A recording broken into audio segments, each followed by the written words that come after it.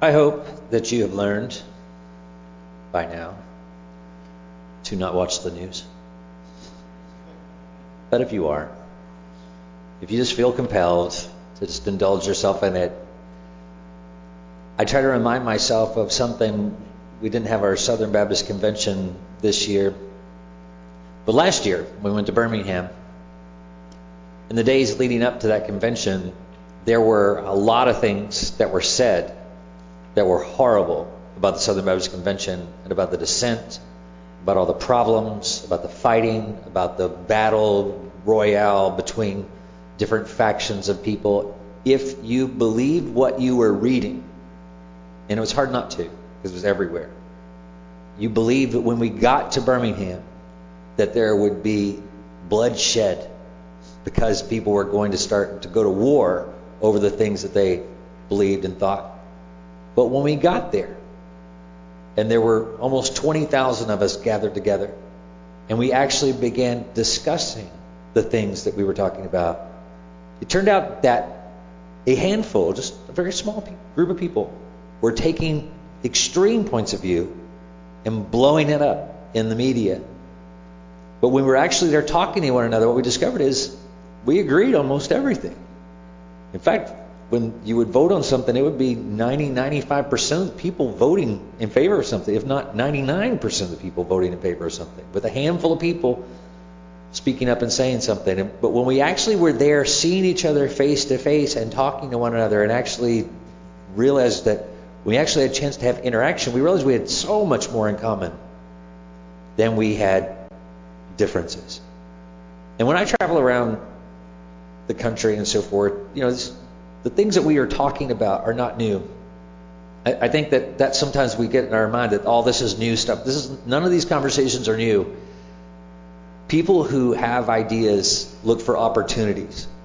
They look for opportunities to express those ideas, to get those ideas out there, and to take advantage of a moment when they think that somebody's going to hear them, that somebody's going to hear their message. So they got your attention, and the world is looking and reading and everything, and so they get those messages out. The newspapers and magazines and news reporters and so forth, when they have a story that people are interested in, they throw something else they always wanted to say into that story because they've got your attention. My children do that. They have something they want to share, and they know I don't care about what they want to share, but when they find something that interests me, then they'll be talking about the thing that interests me, and they'll kind of throw in the thing that they want me to know about too. And it feels like that everybody's divided and nobody's together on the same page and everybody's at war with one another because all you hear and all you see. But the reality is that that's not true. It's not true. Not only is it not true in the United States, it's not true in the world. I mean, you travel to other countries and you meet with people who are from other countries, from other ways of life. You meet people from China who grew up in a communist regime. And you actually talk to families and parents and homes and so forth, and you realize, we're pretty much the same. It's almost like one person created all of us, and we all have a common background. And I hope that as we're looking at this gospel connection, to see that our focus, last week, a primary point of last week's message was that we stay on message, that we don't lose sight of that there is a unifying factor. Now, granted that there is a problem in our world today, and that problem is sin. And the more we proclaim that, the more we share that, the more people get irritated with that message, because the factions in our world today are the people that do not want to follow Jesus nor submit to his leadership, and there are people who do. That's an eternal separation. That's never going away. That started in the Garden of Eden. There was Satan did not want to submit to the leadership of God the Father, the Son, the Holy Spirit, so he rebelled. And then he said, I'm going to take as many people with me as I can. I'm going to move into God's creation and get as many people to follow me as I possibly can. That's it. 2 factions. It's all there's ever been. All there ever will be. You either follow God and submit to, and God says, I'm going to clarify who I am and what I'm actually calling you to. So he sent Jesus. He sent Jesus to say, this is me. This is who I really am. And if you like me, then follow me. And if you don't like me, then you will be judged. You'll be judged. If you do not follow me, then I'm going to elevate my son and make him king. And if you refuse to bow down and worship him, well, you're going to bow down in subservience to him for all eternity, and you'll be cast out of the kingdom. That's his warning. It's an invitation. You're welcome to be a part of this kingdom. This is my world, he says. And we sing that song, This is my Father's world, and it is his world. And so we are, and so this is the battle that's taking place. So the things you're reading in the news and so forth, those are just people talking. They're just people who think they have something important to say, but they don't. And so just don't pay attention to it. Do not pay attention to it. Stay on message. We have something important to say. And they don't want to hear what we have to say because it cuts to the quick. Nobody's ever wanted to listen to it unless they are looking for good news. But in Acts chapter 2, verse 37, so look at this real quick because I want these verses to we're going to move through them pretty fast each week because during this series, the series all focuses on this, but in case you don't read them, I'm going to make sure you see them, at least for a brief moment. Here they are. This is after Peter gets done preaching and shares the gospel with them. It says, when they heard this, they were pierced to the heart and said to Peter and the rest of the apostles, brothers, what should we do? Peter replied, repent and be baptized, each of you, in the name of Jesus Christ for the forgiveness of your sins, and you will receive the gift of the Holy Spirit. For the promise is for you and for your children. That's what we're going to focus on today. And for all who are far off, as many as the Lord our God will call. With many other words he testified and strongly urged them, saying, be saved from this corrupt generation. So those who accepted his message were baptized, and that day about 3,000 people were added to them. They devoted themselves to the apostles' teaching, to the fellowship, to the breaking of bread, and to prayer. Everyone was filled with awe, and many wonders and signs were being performed through the apostles. Now all the believers were together and held all things in common. They sold their possessions and property and distributed the proceeds to all as any had need. Every day they devoted themselves to meeting together in the temple and broke bread from house to house. They ate their food with joyful and sincere hearts, praising God and enjoying the favor of all the people. Every day the Lord added to their number those who were being saved. Today, we are looking at the gospel connection in our home. The gospel in our home. Kind of a subtitle today is Bringing the Gospel to Life. Now that's kind of, I've said this before, I like double entendres. I like things that have dual meanings. And this is one of those. Bringing the gospel to life is about making the gospel alive in your home, but also bringing the gospel into your existing life. And both those things come into play here. So we're talking about you have your home as it is. The gospel needs to be a part of our home. And it's more than just putting pictures up on the wall. I think that's important. I think it's important that we put pictures up on the wall, painting, scripture, writing, and so forth. I think when people walk into your home, they need to see that it is a gospel-centered home just by looking at your house. That it's a home that follows Jesus. So find ways.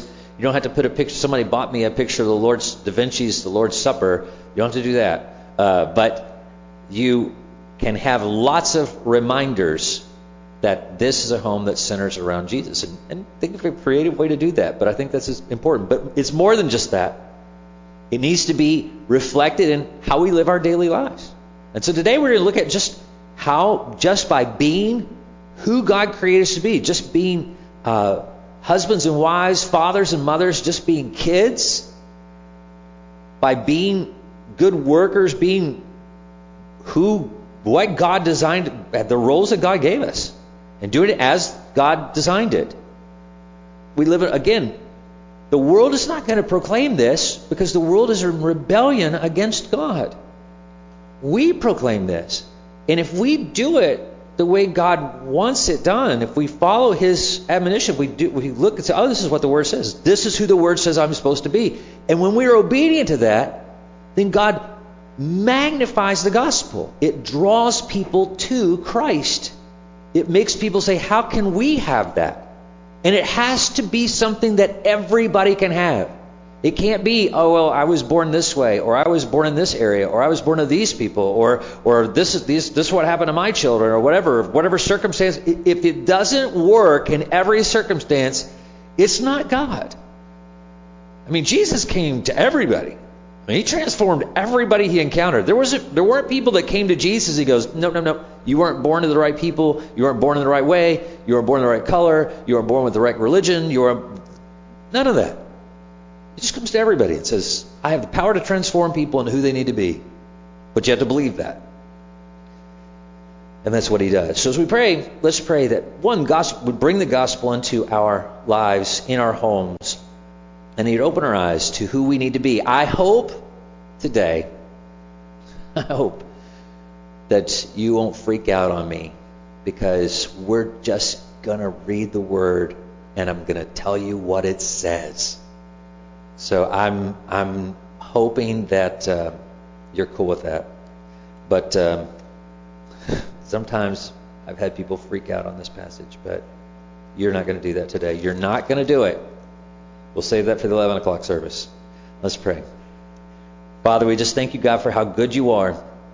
And Lord, may you open our hearts to your word.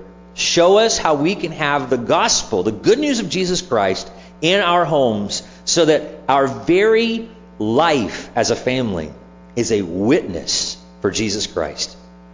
We pray it in Jesus' name. Amen. Amen, amen, amen.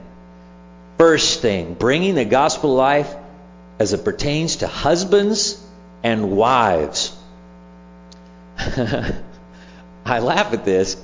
Well, I'm glad my wife's not in the room right now. It makes it so much easier to be bold.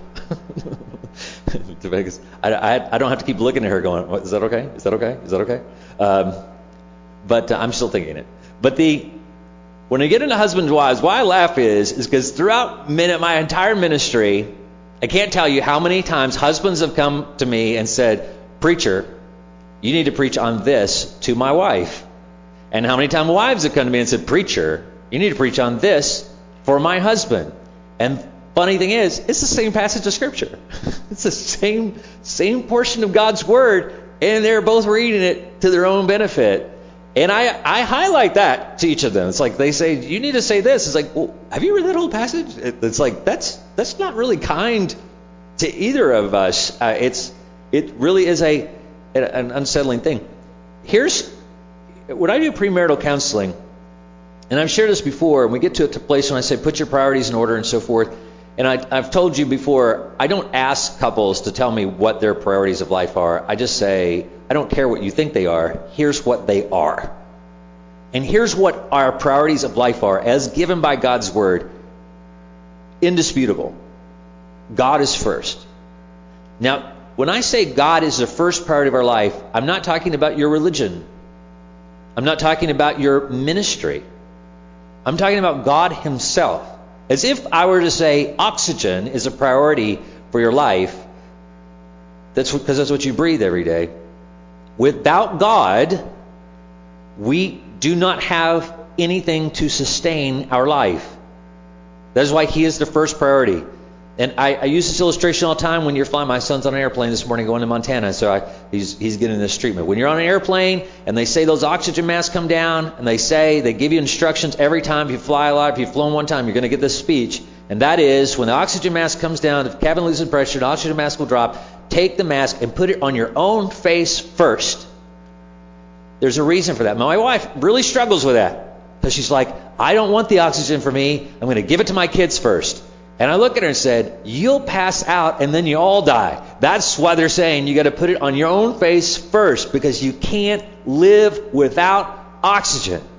So no matter how well-meaning you think you are, because I have same people in their attitude about God. I love my spouse more than I love God. They think that sounds good. That doesn't sound good at all. They say, I love my children more than I put my children first. They won't say more than God. They just say, I put my children first. You don't put anything before God, because without God, you do not have what you need to care for other people. He is the thing that sustains you. He's the thing that makes you who you are. He's the one, He gives you the love that you give to other people. And if you sever that relationship with God, if you are not getting fed by Him, you don't have anything to give anybody. He is the source of everything good in you. So if you cut that off, you don't have anything. Your life doesn't mean anything. You're just dead weight in this world. You're that body over there who doesn't have on an airplane that didn't put their mask on. You just pass out and you're useless. Now other people are having to save you. But if you go to God first, and He's first in your life, then He makes you all that you need to be, and you've got your right relationship. So God's always first. Second, if you are married, it is your spouse. If you are not married, it's everything else. So we're just going to talk to married people. If you're married, your spouse is next. That means before your ministry, before your religion, before everything else. Now, I used to say children were third, but I have to clarify this because I don't want you to think that children, like you have your spouse, and you say, don't even worry about your kids. They don't even matter, because that's not true. So I say your spouse is 2A, and your children are 2B. I told my kids from the very beginning, I said, let's get something straight. I love your mother more than I love you. I just want you to know that. If it comes between you and her, I'm choosing her. Be straight about that. I'm trying to get rid of you. I'm keeping her. So, I don't know if that's your goal in parental life, but that was my goal. That's what my dad taught me, and it's fairly biblical. Children leave and cleave and go off and marry somebody, but the person you leave and cleave to, you stay cleaved to. Till death do you part. And so you have to have that mindset. I don't forsake my children. I love them. But in the same way that Jesus said, if you don't hate your mother and your father, hate your brother and your sister, hate yourself, then you can't follow me. He was saying, I have to be the number one priority in your life in order for this to work. The same way it is with your spouse. They have to be that next priority. You, and as a husband and wife, you have to say, we are going to make this work for the benefit of everybody else. Because if we can love one another as Jesus loves us, then we are enabled to love other people in the same way. This is pivotal. Because if you want the gospel to be real to your children and to everyone else you encounter, if you don't have children, if you're a couple and you don't have children, then you still are a gospel witness, just as a husband and a wife to the world around you. Look in Ephesians chapter 5, verse 22.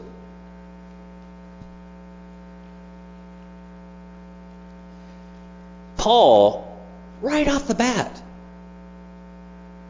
you tell he doesn't have a wife, right? I mean, you tell that he is not trying to appeal to women, because the first two words he says are, wives, submit. How can you get out of a church service without being unscathed by just throwing that out there? Because could be cool with it if you've read the Bible, but he's saying it for the first time here. He's throwing this out. He's making this. He's writing this, giving it to people, and seeing it for the first time. Wives, submit. And I have so many. This is the one I have so many. Would you tell my wife that she needs to submit to me? I get that. And don't tell her I told you to tell you that. That's also that comes after. Don't tell her I told you, but would you tell her? Wives, submit to your husbands as to the Lord. Now here's an incredible point of clarification. The word submit is not the word obey. The word submit is not the word obey. Paul does not say, wives, obey your husbands. Now he's going to use the word obey twice here in just a little bit.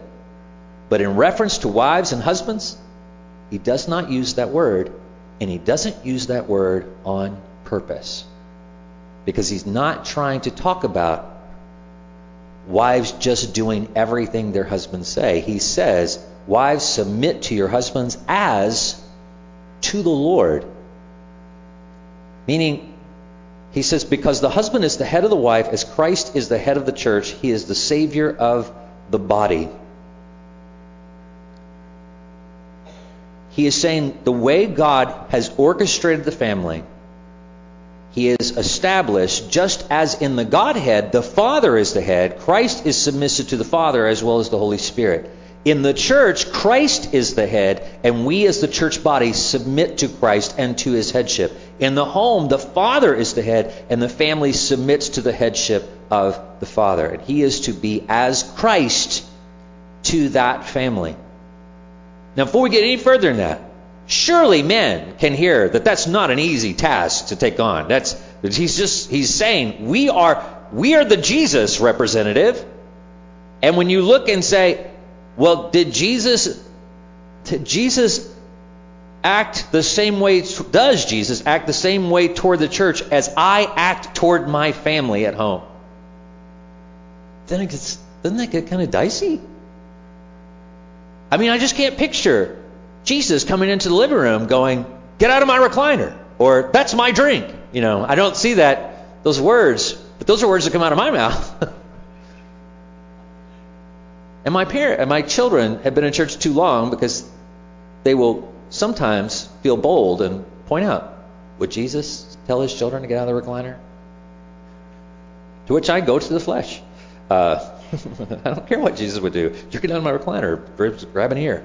But between husbands and wives, when we talk about submission, understand he has just told everyone in the church to submit to each other. So we're all submitting. This isn't a singling out wives, but he's just saying, he's trying to draw an illustration and say, you know how, when I'm talking about the church submitting to one another and then submitting to Christ, the picture of that is in the home. When a godly woman will simply submit to the leadership of her husband. Not because she isn't as smart as he is, not because she isn't better at something than he is, not because she isn't deserved to be the head, but because this is the way God has ordained the structure of this home. I mean, Jesus is not lesser than the Father, yet he submits to the Father. And he's just saying, this is just how God has arranged it to show his power. And he's saying, if you will just simply do it this way, I will bless that. Wives, if you'll submit to your husbands, then God says, I will bless that. And he's like, are you trusting? And he's telling wives, are you trusting your own ability over my word?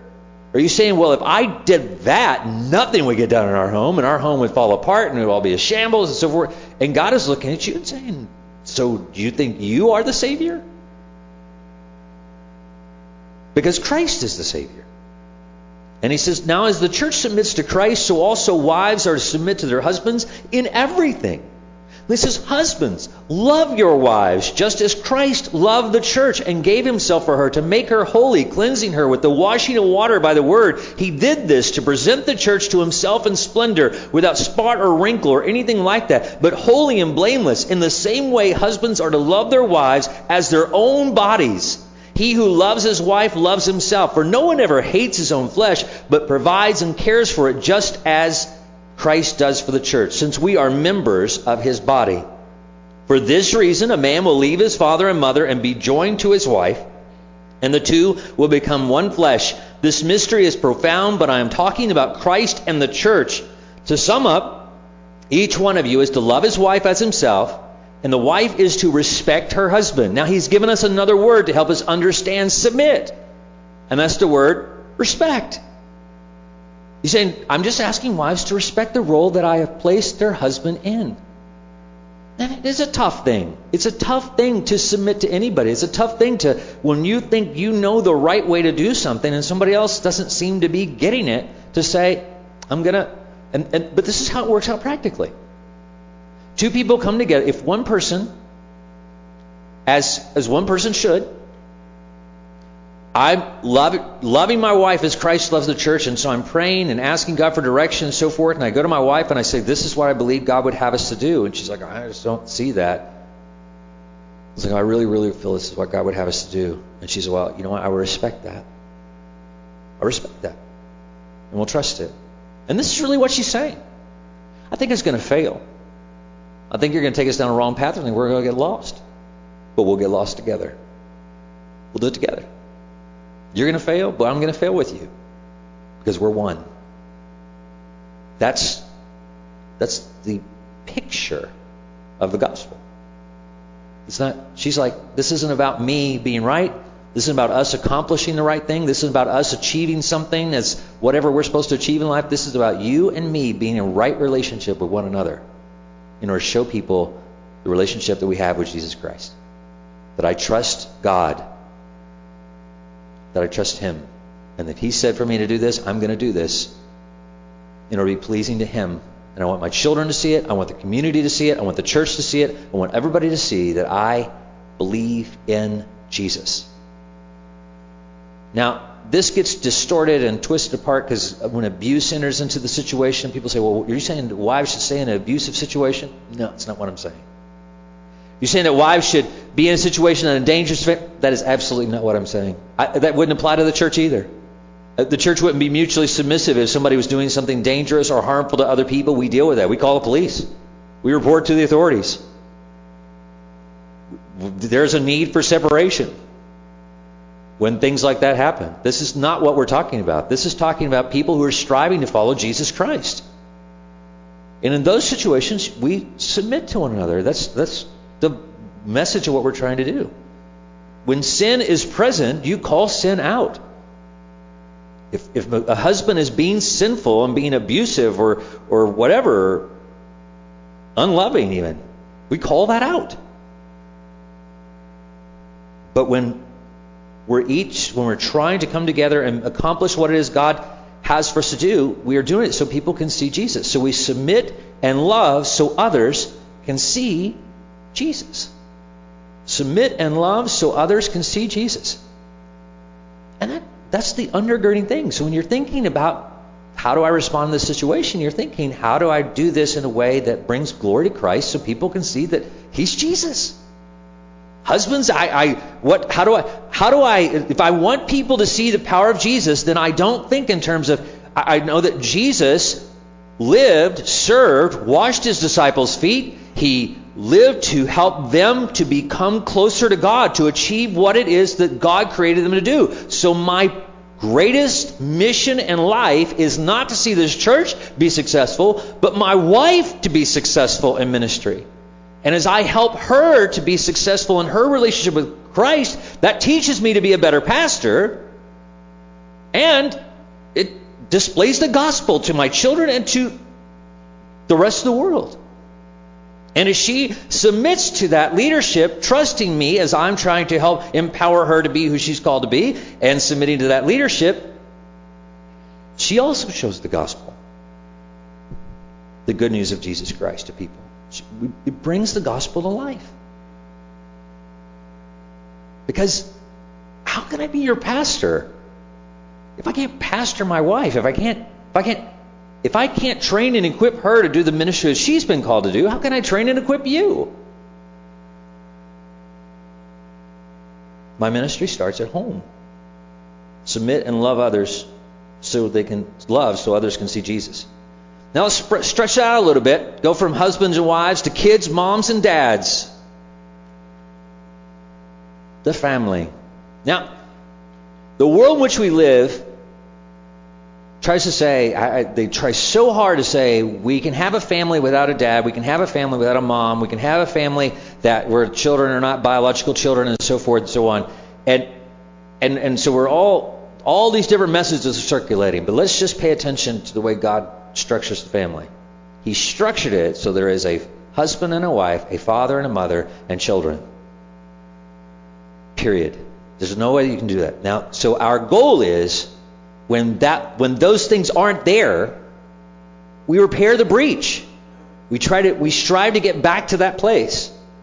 So if you don't, sometimes a granddad has to step in and be the father figure. Sometimes somebody has to do foster care and step in. Sometimes children need to be adopted or stretched out. I mean, he has a plan for orphans and widows that's in the Word. He tells us that is our highest religion we can do, is to make sure that people who don't have parents to oversee them, that we provide parents. This is a ministry of the church. We adopt children into a relationship where there's a father and a mother, a husband and a wife. And when there's a single mom, we have to, again, bridge the gap. I'm not saying we have to go find her a husband and force her to marry somebody, but we have to say there's a dad, there's a husband missing, so we need to fill that space because it's an important space to fill. And the church can fill those spaces. Jesus fills those spaces. And so don't ever think they're unnecessary. They're always necessary. I mean, we have tons of statistics to show the value of a dad, the value of a mom, the value of a husband, the value of a wife, because these are things that God ordained. He created for the family. And what churches do is we repair families. And so we get a family and the pieces are missing. We say, how do we cover for this? How do we fill the place where there are holes and make these things work in a way that's pleasing and glorifying to God? And that's what we do. And then he gives instructions to children. He says, children, obey your parents in the Lord because this is right. If there was any scripture I'd want to put on my wall, it'd be that one. In big letters. In fact, I've thought of having it tattooed on their bodies. Honor your father and mother, which is the first commandment with a promise, so that it may go well with you and that you may have long life in the land. Every parent should tell their children, you're going to die early if you don't do what I tell you. The Bible says so. See, you get unsettled. I'm just reading it. Just telling you what it says. Fathers, don't stir up anger in your children, but bring them up in the training and instruction of the Lord. I love how Paul felt that needed to be a qualifier thrown in there. He knows dads pretty well, apparently, because we have a tendency to stir up anger in our children. And what it says is he's saying, don't frustrate your children. When they're trying to obey me, when they're trying to obey you, foster that obedience. Do not stir them to anger, because an angry, rebellious child doesn't do anybody any good. So find a way to love them, yet hold them accountable. And it's not easy to do. These are not simple things that we just say, whatever. But this is the groundwork for which we make these things work. This is the foundation. When you and I put together the pieces, however those pieces are put together, it has to result in children obeying. Now, Paul doesn't say submit for children. He says obey. And here's a little lesson that was hard for me to learn. I raise my children. I do not raise my wife. I love my wife, and I encourage her, and I try to help her accomplish what God has put her here to do. But I parent my children. I tell them what to do. And we've had that discussion many times. If they say, well, mom isn't doing it, and I'll say, well, mom's not my kid. You're my kid. You're going to do it because I'm telling you to do it. Obedience. We seem to shy away from that today with children. I don't know what happened. I don't know. I know my father grew up on this planet, and when he raised me, I never remember options. I never remember my father going, "Where would you like to eat today?" I never remembered those words coming out of my father's mouth. I remember many times, we're eating here. If you do not like anything that is served here, then you will not eat. Period. And he just assumed I'd get hungry at some point. And he was correct. I did. And learned to eat whatever it is they put up there. That was my father's guideline. The world doesn't seem to understand the relationship between parents. And maybe you fall in this. Your children should obey you. They should be taught to obey. Again, not exasperating them. You say, well, till when? He doesn't put a timeline on it. That's the crazy part. He says, honor your father and mother. In fact, that admonition, that commandment goes beyond childhood. It goes into our adult life. We are to honor our parents until we don't have parents. And whoever is in the parental role in our life, we honor them because that's what's pleasing to the Lord. And this is the message to children. This is for Christians. This is for followers of Jesus Christ. It's not for the world. The world doesn't do this. Followers of Jesus do this. Followers of Jesus honor parents. Followers of Jesus obey their parents. And so when a child gives their heart to Christ, you should say, now that you're a follower of Jesus, this is why you do what your parents tell you to do. And so when teenagers come to me and say, my parents are so they're so whatever, inconsiderate, whatever, they ask me to do this and so unfair and so forth, I just simply direct them to this. It's like, are you wanting to do what you want to do? Are you wanting to live your own life, or are you wanting to follow Christ? Because if you're wanting to follow Christ, you do what your parents say. You honor them. I'm 51. My mother is 74. I'm a little bit afraid of her still. She impressed that upon me at a very young age. But I do what she says because she's my mother, and I honor her as my mother. Because that's what God asked me to do. And that's it. So that people can see that. So that my children can see that. And so it reveals the gospel. They say, what if she's asking you to do something that's just, crazy? So, well, that's happened. But here's the point. I'm doing this to honor Christ. Not because I think I need to do what I need to do. I'm trying to demonstrate I do not believe I am the God of my own life, and I'm putting my faith in Him.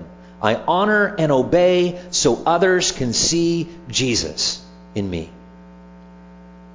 Jesus, when he was at the wedding, his mom came to him and said, hey, we need wine. I can't imagine my mom asking me for that. I mean, if you think I'm a good Baptist boy, well, who's Jesus? I mean, really, is Mary's asking him to do this. And what does he do? He says, woman, it's not my time. But then he does it, right? I mean, he does what she asked. See, he demonstrates that. If he demonstrates that, and he's Jesus, if he thinks this isn't the right moment for this, but you asked me to do it, so I'm going to do it because I'm honoring you, then absolutely that applies to me. So I honor and obey so others can see Jesus. And finally, the sponsored and the sponsored. I struggled with this one because we're getting ready to talk about slaves and masters. And slavery is like a weird, crazy thing right now. Even though there are no slaves, there is a child slave market, but that's not what anybody's talking about today, which really disturbs me because there really is a problem. And the sex trade market that needs to be addressed in our world. It seems like our world is talking about problems that aren't real and not addressing things that are very real. That's a sign. What Paul is talking about here when he gets into slaves and masters is he's talking about a Roman system. He's not saying it's right or wrong, but he's saying it's just real. If you're indebted and you owe somebody a lot of money, you would go offer yourself and say, I don't have any way to pay you, but I will be your servant, your slave. And so you'd enter into a relationship with them, and so now you simply work for this person to work off your debt, and you may never work off the debt. That's what they did. And again, I'm not saying it's right or wrong, it's just that's the world in which they lived. And Paul said, we're not trying to fix this. Not trying to fix the system. It's to us, if you want to look at it, that's why I said it's kind of like the sponsored and the sponsors. There's everybody in our world, and every culture, every time period on the planet, there are people who need the help of others in order to make it, and then there are people who help others. Just think of it like this. If you don't have money, you need people who do. And if you have money, then there are people who need your money. If you don't have a place to live, then you have to live somewhere where somebody else has a place to live, and you live in that place, then you're the sponsored. If somebody's providing you shelter, if they're providing you whatever you need, then you are the one who is being sponsored by that person. However you see yourself, that's who you are. Because this is the principles that apply. Principles apply to anybody who is either the one who's helping other people or the ones who are being helped. Because that was the system in which they had. The word slaves and masters just applied to the one who has versus the one who needed. And so all of us fit into one of those two categories at some point or another, and sometimes at both at the same time. But this is what he says in verse 5. Chapter 6. He says, "Slaves, obey your human masters with fear and trembling, in the sincerity of your heart, as you would Christ. Don't work only while being watched as people pleasers, but as slaves of Christ. Do God's will from your heart. Serve with a good attitude as to the Lord and not to people, knowing that whatever good each one does, slave or free, he will receive this back from the Lord. And masters, treat your slaves the same way without threatening them, because you know that both their master and yours is in heaven, and there is no favoritism with him." Here is the massive revelation. We are all slaves. Period. And we have one master in heaven if we follow Jesus Christ. If we do not follow Jesus Christ, then we are submitting to the servitude of the devil. And that's it. I told you, there's only two sides in this. You're either following after Satan or you're following after Christ. We all are born into this world following after Satan. We are all born into this. And so if we want to escape that, then we turn to Christ. Now the world doesn't want to hear that. The world doesn't want to believe that. We don't want to believe that. When Jesus was saying this to the people there, they said, we're the sons of Abraham. We're not slaves to anybody. Which was kind of ironic because they were in their history. They were not slaves to anybody. Do you know who we are? And Jesus said, I know who you are. And you're all slaves to sin. And we do the same thing today. We're not slaves. We're free people. We're Americans. Now, look around. People are enslaved all around us to sin. They can't escape it. They're chained to it. They are chained to something that will kill them. They are chained to death. We have a message that sets people free. And Jesus says, if you're free in me, you are free indeed. You are truly free. That's why Jesus is my master. And he says that. I don't call you slaves anymore. I don't call you. And he was saying it. And the language he's using is I'm not calling you people who are indebted to me anymore. I've paid your debt. I call you friends now. I've set you free. I've paid the price for your indebtedness to me, so that we can be brothers and sisters, so that we can be free. And that's how and he says, I want you to treat each other like that. I want you to treat each other with the same love that I'm giving to you, just to cancel debt. So you don't owe me anything. Yeah, but you did this for me, and I got this from you, and you took it. No, don't worry about any of that. I give it to you freely, because we are free in Christ. That's why they sold their possessions, and they gave them to one another, and they said, you need money? Here's money. You need to be taken care of? We'll take care of you.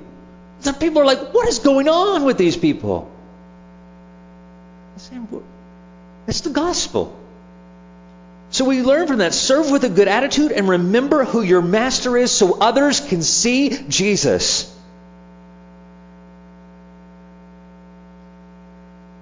In everything we do, whether it's children at home, whether it's adult children to our parents, when they ask us to do things, whether it's at work, whether it's at home, whether it's just being taking out the garbage, whatever it is we do, husbands, wives, fathers, mothers, children, when there's something to be done, we do it at home, in the church, in the community. When we do it with a good attitude, we do it with a good attitude because we remember who our master is. I'm not doing it for you because you deserve it. I'm doing it for Jesus because he absolutely deserves it. I'm doing it for his glory, so other people can see Jesus in me. And so how I do it depends on whether I reflect the gospel or not. So if I do it in a way that is humble and with joy? If I do it begrudgingly and angrily and I don't really want to do this, but I'm going to do it, there's no gospel in that. There's no good news in that. The world, we all have to do that. We all do things we don't want to do and hate doing it. When we do it with joy in our hearts, people go, what's the deal with that person? With a song in their heart, when we jump up and we do something we're not expected to do, and they say, what's different about you? We just have one answer. Jesus. So today, I'm just asking you to accept the role that Jesus gives you and perform it for His glory. We're going to take His supper today. We're going to participate in this meal. I'm so glad you're here today. It's our first time to do the Lord's Supper in a long time. I think since Christmas. Today we did a little bit different. We put the bread and the juice together. And we didn't put the bread in the juice, just so you know. We put the bread under the juice. So I hope it's not too complicated. Two-cup system. We're testing this out. You're our guinea pig audience. And we're going to hand that out to you. But before we give it to you, the Bible tells us that we need to examine ourselves. And here is the point of examination today. As Daniel sings, go ahead and stand with me. Just an opportune invitation. If you need to come forward to get this right, if you can do it right where you are. But this is what it is. Because when we take this meal, we are remembering Christ. We are remembering that He submitted Himself to the will of the Father. He knew His role. And He never left that role. He did exactly what His Father asked Him to do. He went humbly into the Garden of Gethsemane and said, Father, if you have another cup for me, I would be really glad. But nevertheless, not my will be done, but your will be done. And that needs to be our prayer today. I don't know where God finds each of us today, but I know this. If you are not in the role that He put you in, if you are not doing what He called you to do, then He is not getting the glory for your life. You are. And you shouldn't take of a meal in which you're thankful for His sacrifice for you when you're refusing to be the person He created you to be. And the good news is, you don't have to run 20 laps around the church to make that right. You just simply stop and say, no, God, you are my God. I remember. You are my Christ. You are the one I serve. I want to follow you. I want to be faithful to you. And so just pray that prayer today. Before you take, just say, God, thank you for dying for me and for my sins. I want to live the life that you called me to live. I want to be the person you created me to be. I want to do the role that you have put me here to do so that you might be glorified. Let's pray that now. Father, we just thank you, God, for how good you are. And Lord, we just voice those words to you. We are thankful. Lord, you have put us in a nation where we are free to worship you. However we feel led to worship you. So Lord, there are no hindrances by our government hindering us from being who you put us here to be. The only hindrances we have are our own sin. So Lord, you set us free from that. Lord, you died so our sins can be forgiven. You've given us your Holy Spirit. Lord, we are free to obey you today. Thank you for that. Thank you that everyone in this room can follow you. Now the question is, will we follow you? So Lord, may we commit to that today before we partake of this holy meal. In Jesus' name, amen.